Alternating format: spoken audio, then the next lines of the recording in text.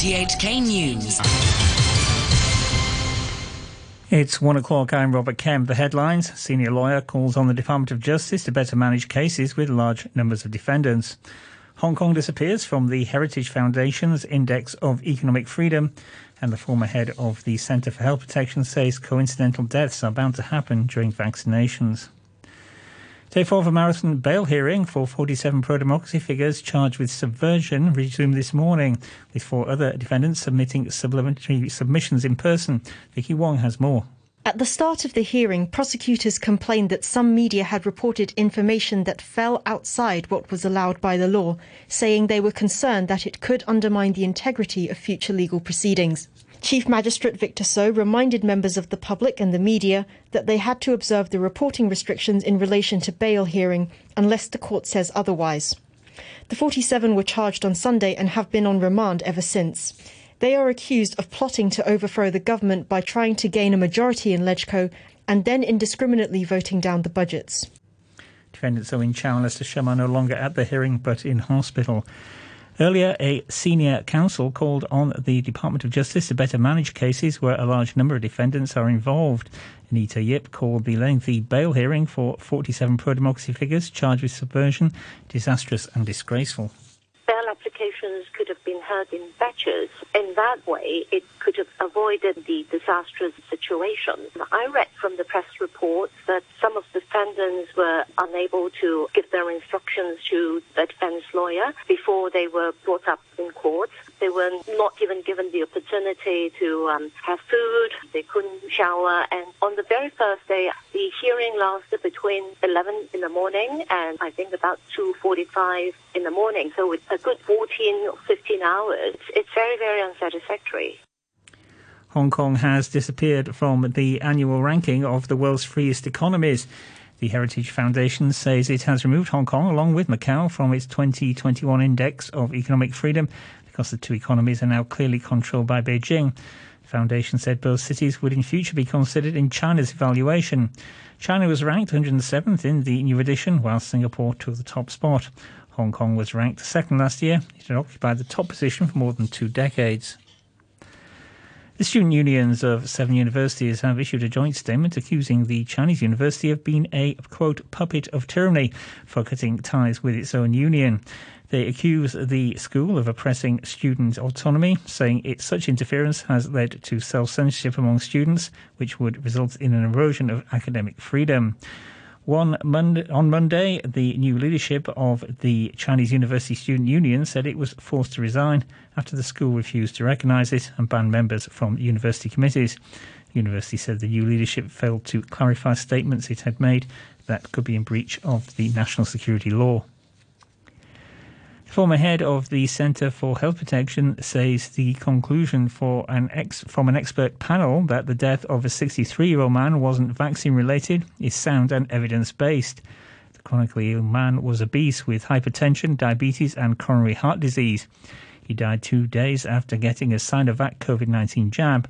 Dr. Thomas Tsang, a member of the government's vaccination task force, said as more people get inoculated, the public should be psychologically prepared for such coincidences to happen. With more people getting vaccinated, these coincidences will happen. They are bound to happen. Look at what Norway reported about 2 months ago with over 20 elderly people dying after vaccination.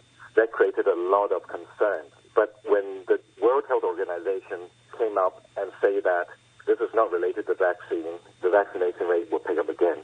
So I think we are witnessing a similar event happening. So we should be psychologically prepared for such coincidences. Meanwhile, the government has said people are still keen to get vaccinated, even though figures show the daily number of inoculations has dropped by over 1,000.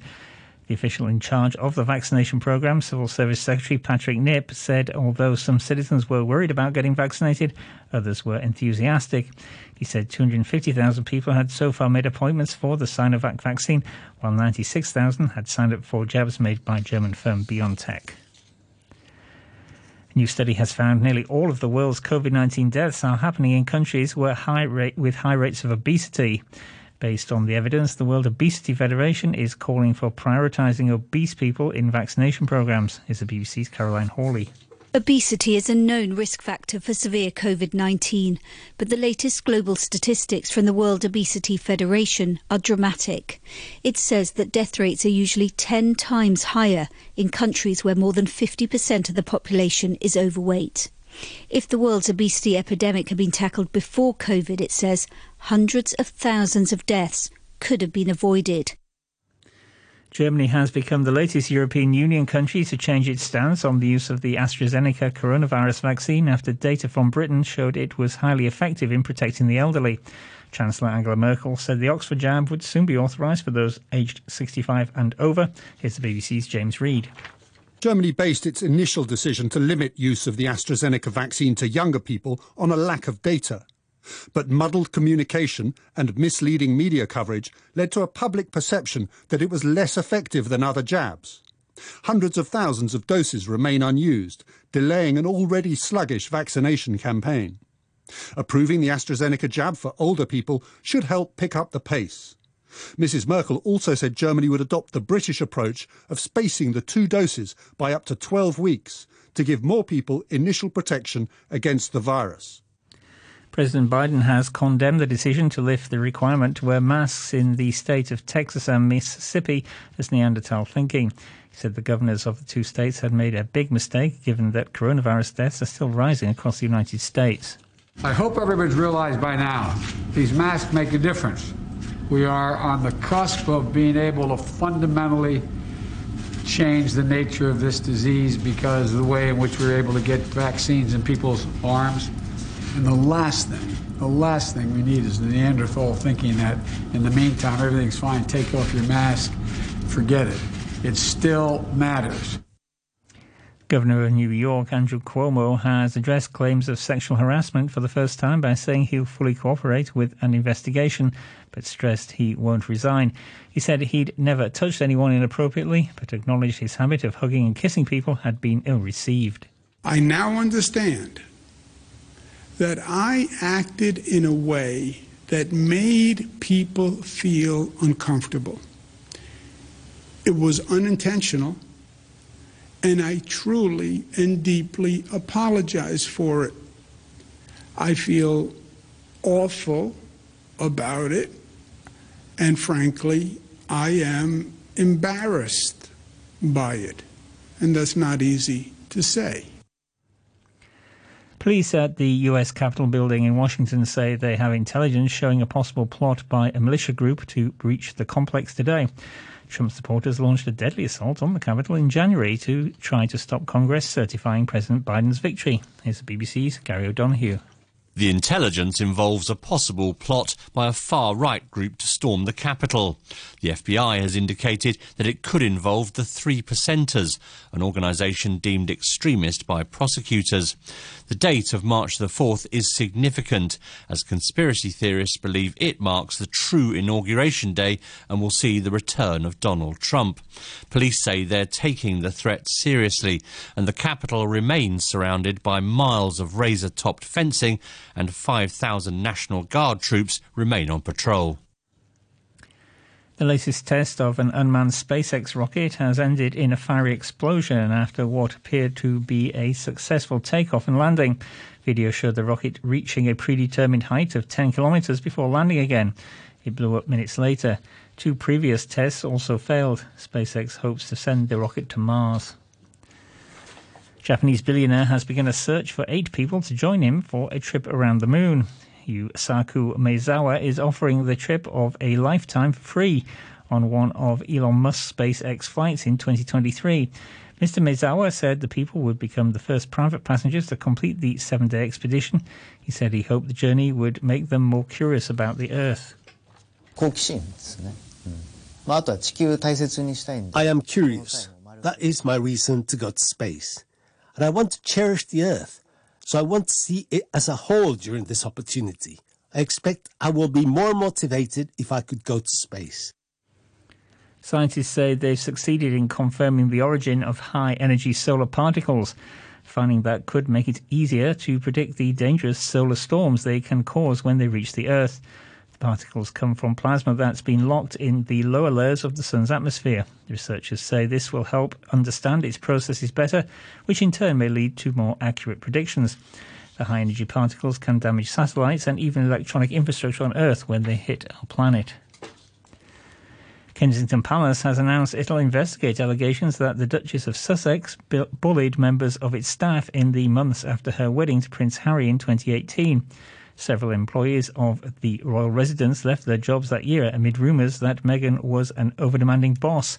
Spokesperson for Meghan said she was saddened by what she described as an attack on her character. The European Union says it'll take legal action against Britain for breaching the terms of the Brexit deal in regards to Northern Ireland. London has said it'll unilaterally extend by 6 months a grace period in which goods shipped from the British mainland to the region are not checked. Here's the BBC's Kevin Connolly.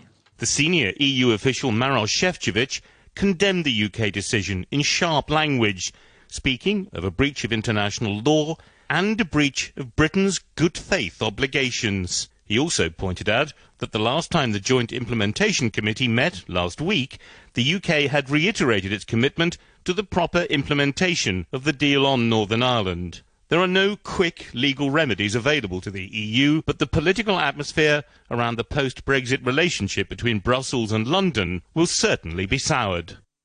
Short time ago, the Hang Seng Index was at 29,147. That's 743 points down on the previous close. Turnover stands at $118 billion. Currencies, US dollars trading at 107.06 yen. The euro stands at $1 and 20 cents. And the pound is worth 10 Hong Kong dollars and 81 cents. Sport now, and here's Atom Cheung. Manchester United and Crystal Palace finished without a goal in their English Premier League match at Selhurst Park. Ole Gunnar Solskjaer's United side have recorded a 0-0 draw in 3 consecutive league games. They're 14 points behind Manchester City, ahead of Sunday's top 2 derby. When you have 3 clean sheets in a row, that'll help you win games, because we have the quality to win games, but we haven't produced that quality. So if we keep on having clean sheets, at least we got a foundation to build from. Palace boss Roy Hodgson felt his side did well against a tough opposition. Incredible individual players, a very, very good team. But I've got to say, I thought that the way we went about our job tonight, I really can't fault it in any way. We didn't concede a lot of chances, and there were occasions, I thought, when we got the ball down in midfield and play where we actually showed that we might score a goal ourselves.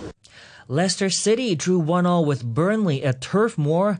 Brendan Rodgers' Leicester remain third in the table despite their injury problems. Okay, everyone talks about the injuries and everything else, but like I say, the players that are playing, they're contributing everything and they're giving everything, and that's all I can ask for.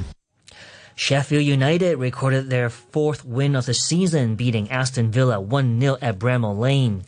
David McGoldrick scored for the Blades, who remain bottom. They're 12 points from safety. Villa boss Dean Smith was left disappointed with the side's performance. Pure frustration. A little bit annoyed as well. I thought we lacked a little bit of quality in the final third. I thought we became a little bit too frantic trying to find the goal. Our build-up until the 18-yard box was pretty good, and we got it wide into good areas, but threw in a few too many poor crosses for me, really.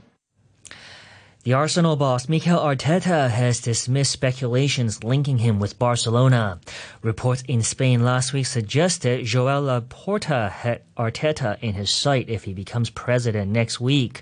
Arteta says he understands why he's been linked to his former club, but insists he's fully focused on the task at hand at Arsenal.